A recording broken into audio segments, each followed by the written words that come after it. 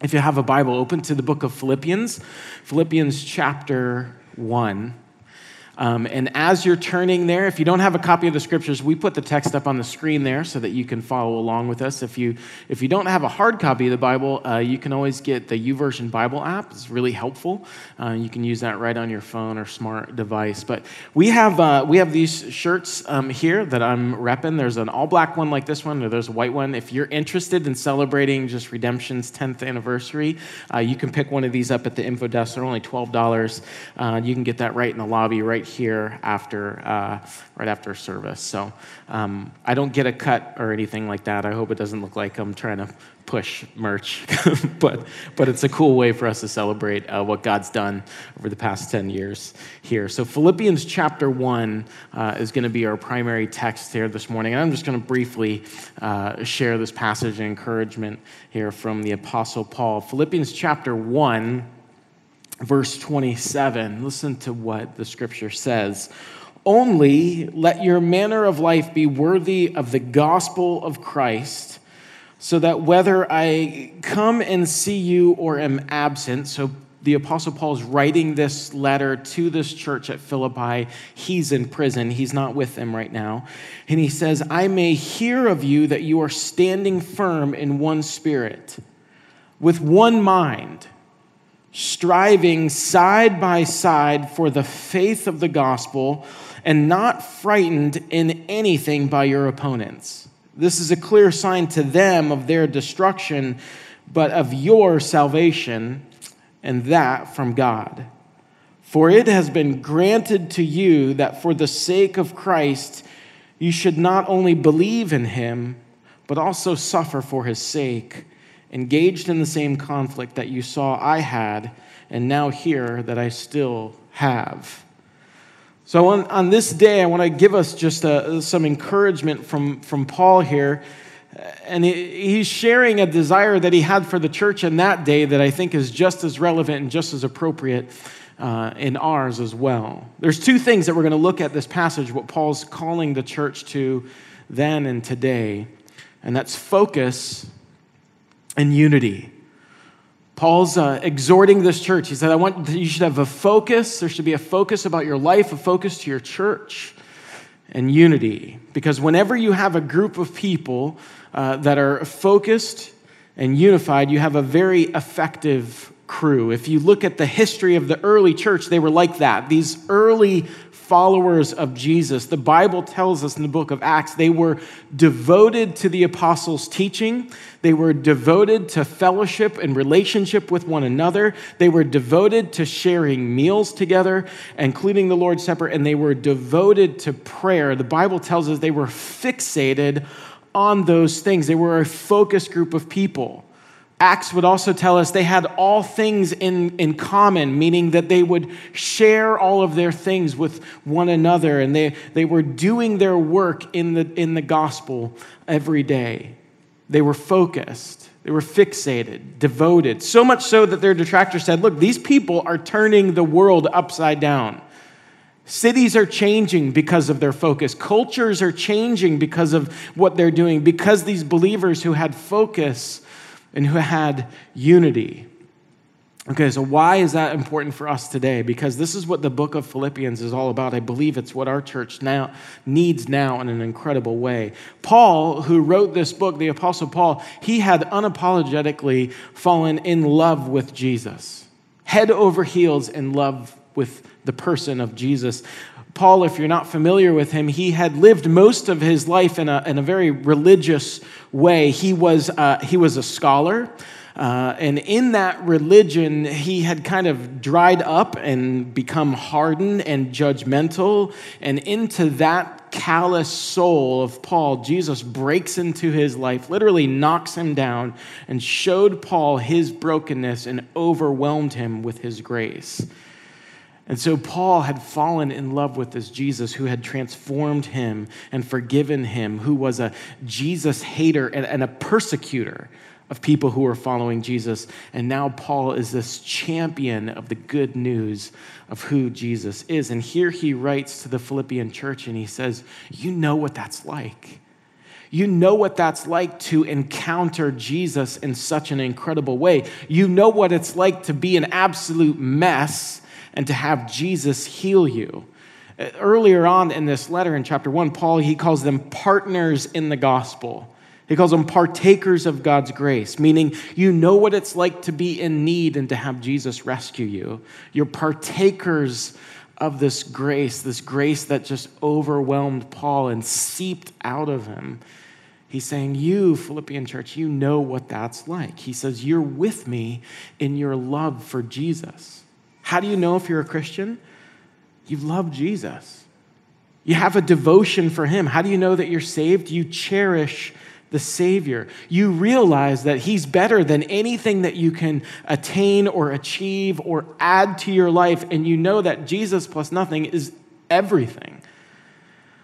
There's just one problem with this Philippian church. They weren't really unified. They had a hard time getting along, which is probably hard for a lot of you to imagine. Like, oh man, Christians don't get along. I've never even heard of that. It's a thing. Have faith. It's real. It's out there. But unfortunately, it really isn't that hard for us to imagine, because it happens all the time. Jesus people, churches, good people divide and try to compete with each other. And maybe you've experienced, you've heard of another church that's doing something really good, something really cool is happening, but there's a part of you like, I can't really celebrate that because, I've got this issue with that place or this issue with that person. And even though God's doing a work there, there's a part of you that's like, I can't really enjoy that. I can't really celebrate. You have to find something that's wrong with it. And there's a reality that we have trouble getting along with each other. A few years ago, when I was leading the young adult ministry here, Jed and I was playing guitar. There was a valley-wide young adult ministry flag football, like co-ed flag football tournament. And I thought, oh man, this would be really great. It'd be a chance for us to get to know some of the other ministries that are around, some of the other churches. So we put a team together, and the very first game, it got heated. I mean, it was just so bad. And we're yelling at the other team. We're yelling at the refs. I mean, it was not good. And it's mostly my fault because I had invited these two other guys. These two other guys were Christians, I think. But they were like way better athletes than anyone in our whole ministry. I mean, I was just like cherry-picked these dudes. They were ringers. I was like, oh, you guys come be on our team. We're going to get in this flag football tournament, and we are going to dominate in the name of Jesus. And so, and these guys were the worst. I mean, in the middle of the game, Jed comes to me. He's like, dude, what is their deal? Why did you bring them? And I was like, I know it's so bad, but we're winning the game, so I don't know what to do.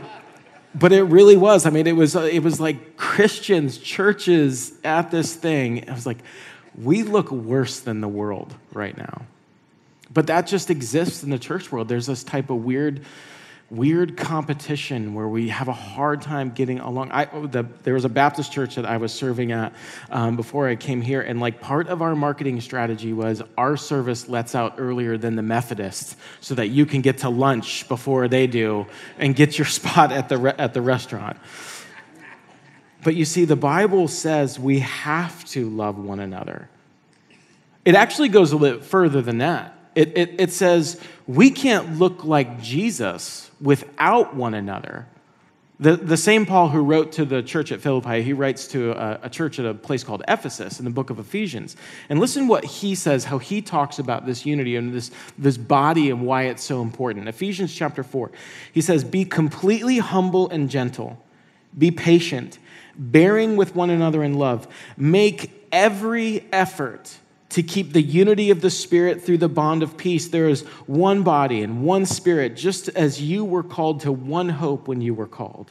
Verse 11, so Christ himself, he gave the apostles, the prophets, the evangelists, the pastors, and the teachers to equip his people for works of service so that the body of Christ may be built up together until we all reach unity in the faith and in the knowledge of the Son of God and become mature, meaning become grown up, attaining to the whole measure of the fullness of Christ. From him, the whole body, joined and held together by every supporting ligament, grows and builds itself up. Get the language here, this building up, growing up together in love as each part does its work. What Paul is teaching the church here is he's saying, look, God took his gifts and he scattered them among us to build us up until we attain the full measure of the fullness of Christ, meaning I need you in my life to look like Christ. And you need each other so that you can look and grow into what Christ has for you. Our potential in Christ cannot be reached individually. That's just not how God set it up. And if you want to be all that you can be in Jesus, you need the gift that God has given us called us. Because our spirituality, our spiritual life with God is always worked out in the context of community. So here Paul is celebrating the Philippians. He's saying, you know Jesus, you love him. I'm so encouraged by the way that you love Jesus. But we got to sort something out here. We've got to work together. And 12 times in this book, he talks about the glory of Jesus and that he's better. And when he goes to give them the application in verse 21, the text we're in right now, he says only.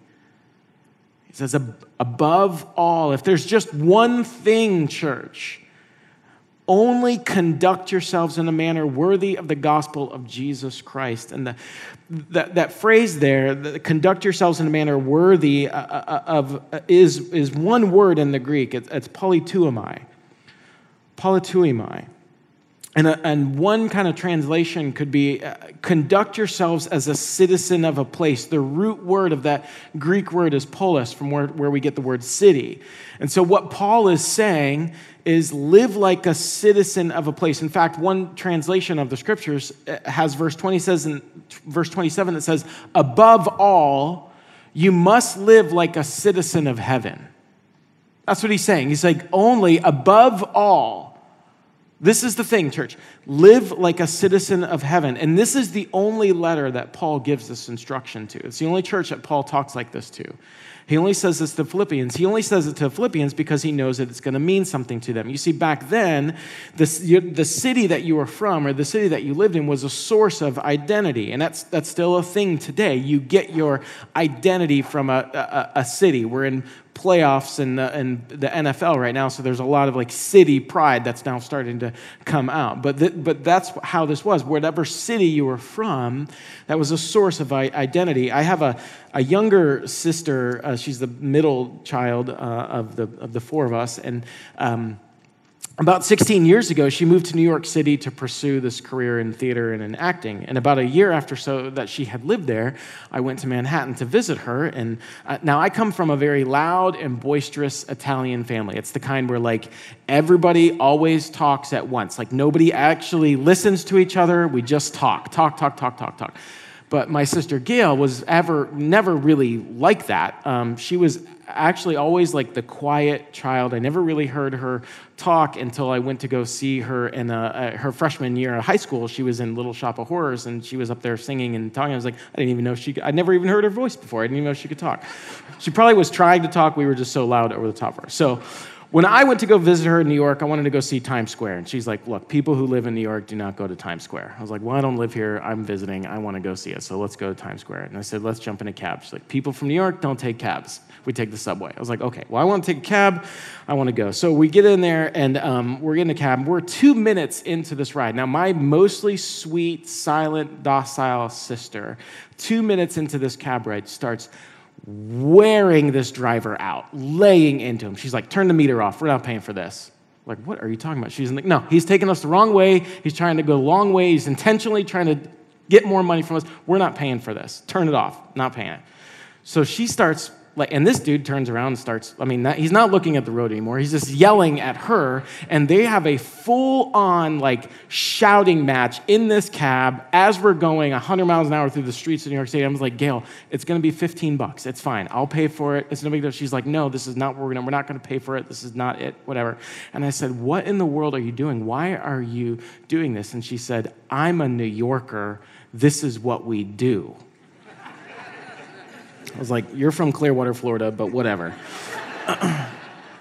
But see, the city had formed in her an identity And with the Philippians, it was the same. And Paul knows that. He's like, that's why he's using this language. He's like, this city, this place that you're from has formed in you your identity. And so he's using this term. He says, live like a citizen of the place, because he knows it would mean something to them. And here's why. Because in 42 BC, Octavian and Antony and the army ran out to fight against Brutus and Cassius. So it's the et tu Brutus guy that killed Caesar. It's him. Octavian, he's marched out against Brutus.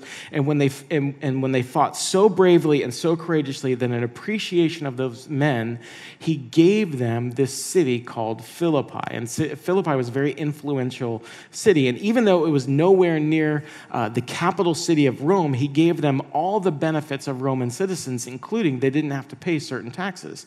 So if you were a Philippian, you were really proud to be a Philippian because of the history of this place. And so when Paul says, live like the city you belong to, that would resonate deeply with them. He says, you have this amazing heritage as a Philippian, and he says, you step into that. And he says, you also have this other spiritual heritage that you need to step into and live out of that. Don't live as a citizen of Philippi first.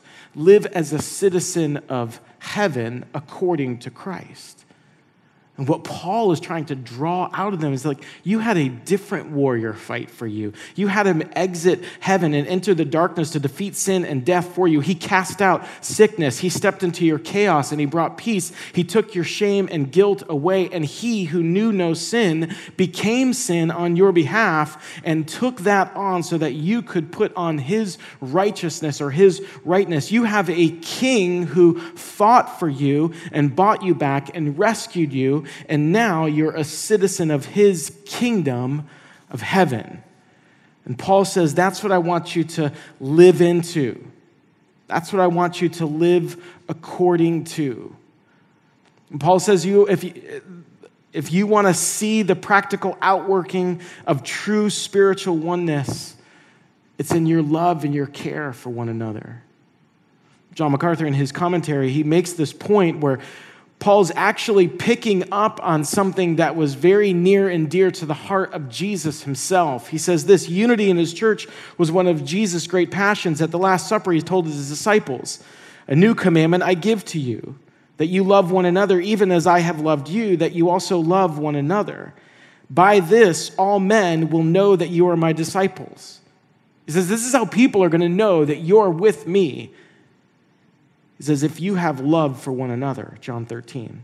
A short while later, in his high priestly prayer, he prayed that all who would believe in him may all be one, even as you, Father, are in me and I in you, that they also may be in us, so that the world may believe that you sent me. There's a evangelistic part to our unity. It says something to the world about Jesus and about us.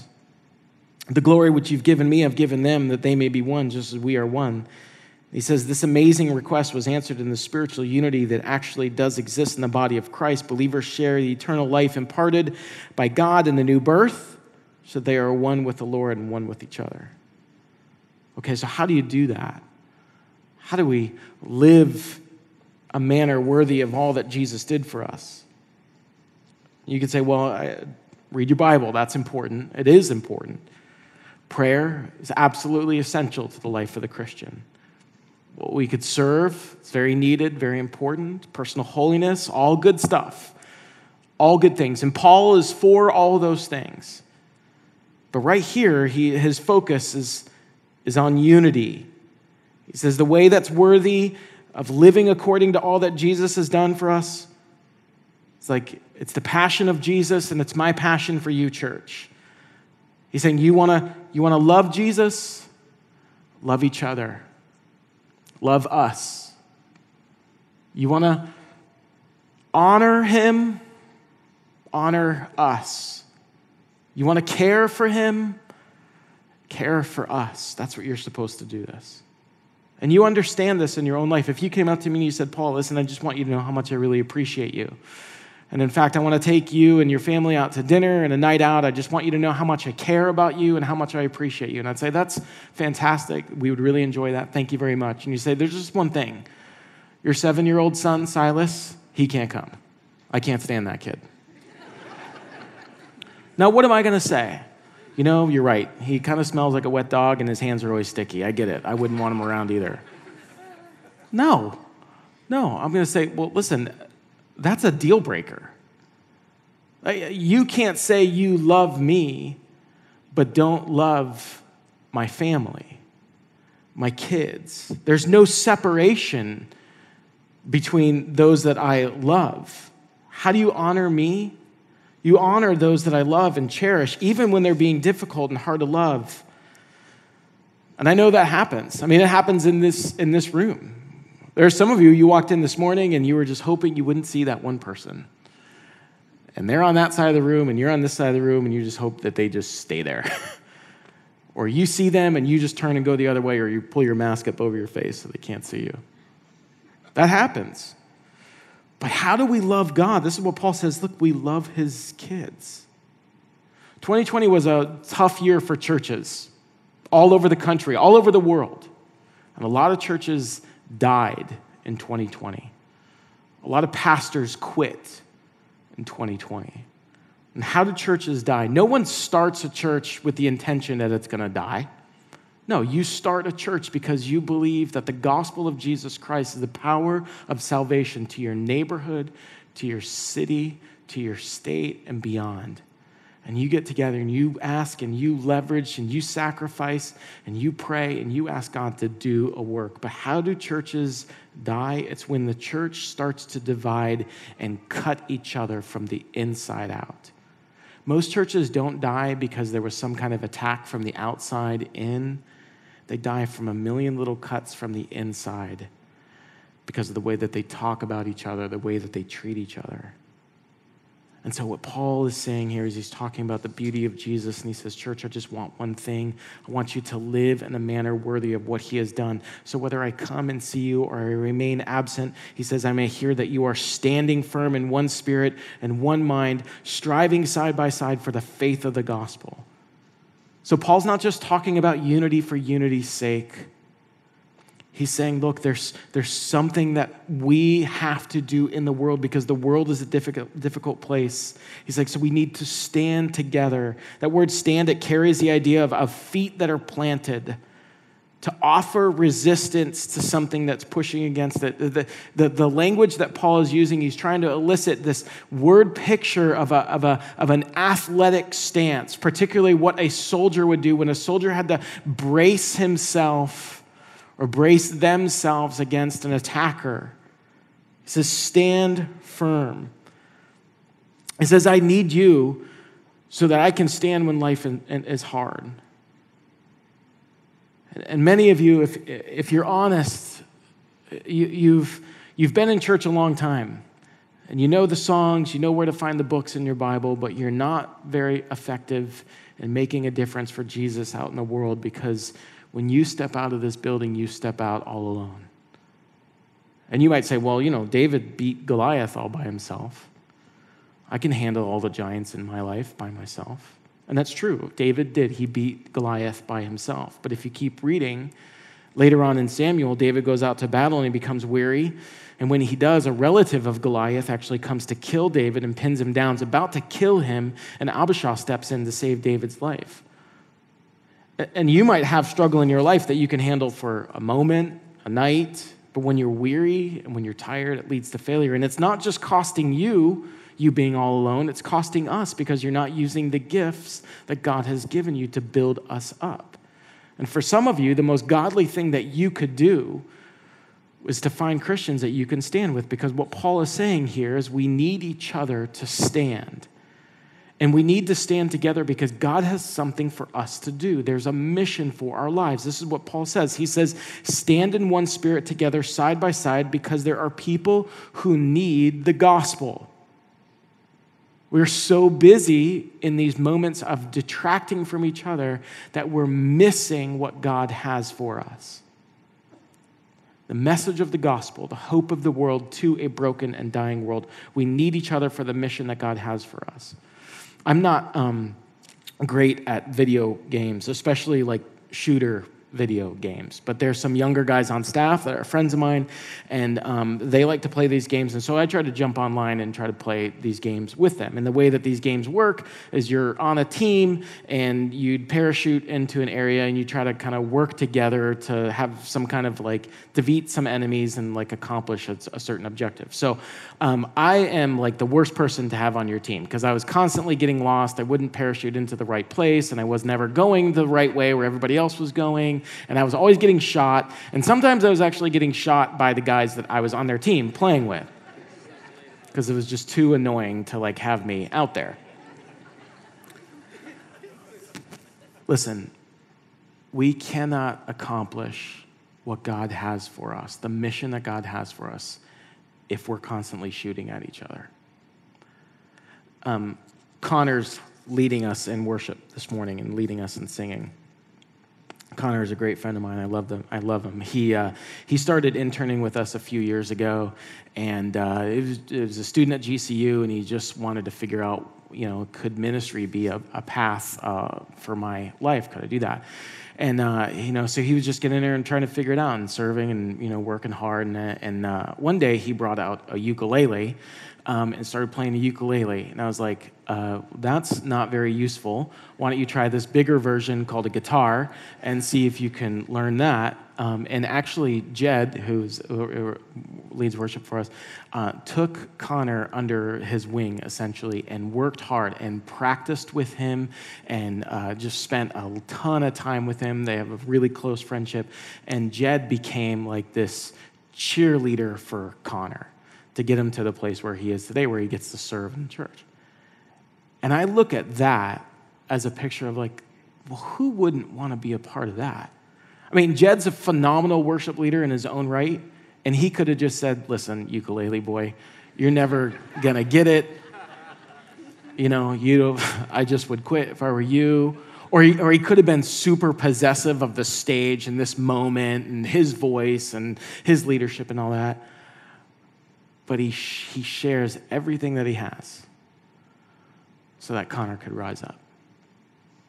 It's a picture of what we should be doing for one another in the church. Share everything that we have.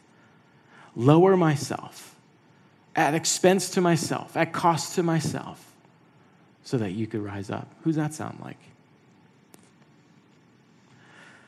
The world needs us to stand together and strive us together. And we need you to strive together with us side by side. Because whenever we start telling people about Jesus and living out what he teaches us, Paul says, you're going to meet resistance. In verse 28, he says, that's to their destruction. Meaning, when you start living according to Jesus, you're going to have friends who criticize you. And they're not just opposing you, they're opposing God. And that's something to fear. And that's something to pray for them, because that's not good. Paul says that's not good for them, but it's a sign of your salvation from God, that you're his and you belong to him. Because God has granted to you and gifted to you the ability to see the beauty of Jesus, and he's given you the gift to suffer for his name.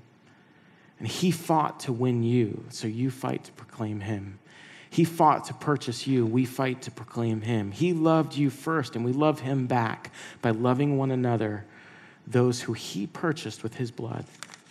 And when the world sees us stand together with each other and strive with each other, they're going to see a family that they want to be a part of. And the gospel of Jesus Christ goes forward when we love us. When we stay focused on Jesus and we live and love like him, God brings unity. So let's stand together. Let's strive together for the name and the fame of Jesus, for the good of the world. And let's pray. Father, we love you this morning. And God, we do thank you for your word, and we do thank you for this moment. And we do thank you for the unity that we have, not just for the sake of unity, although that is a gift, God. But we have this unity, one, to remind us of what we have in you, Jesus, but two, for the sake of the world, that they might know you. And so, God, I pray that you would unify your church. God, not just this church, but your bride who is hurting and conflicted all over this country. And God, would you unite your people, God, under the common grace and under the banner of your love, Jesus. And it's in your name we pray. Amen.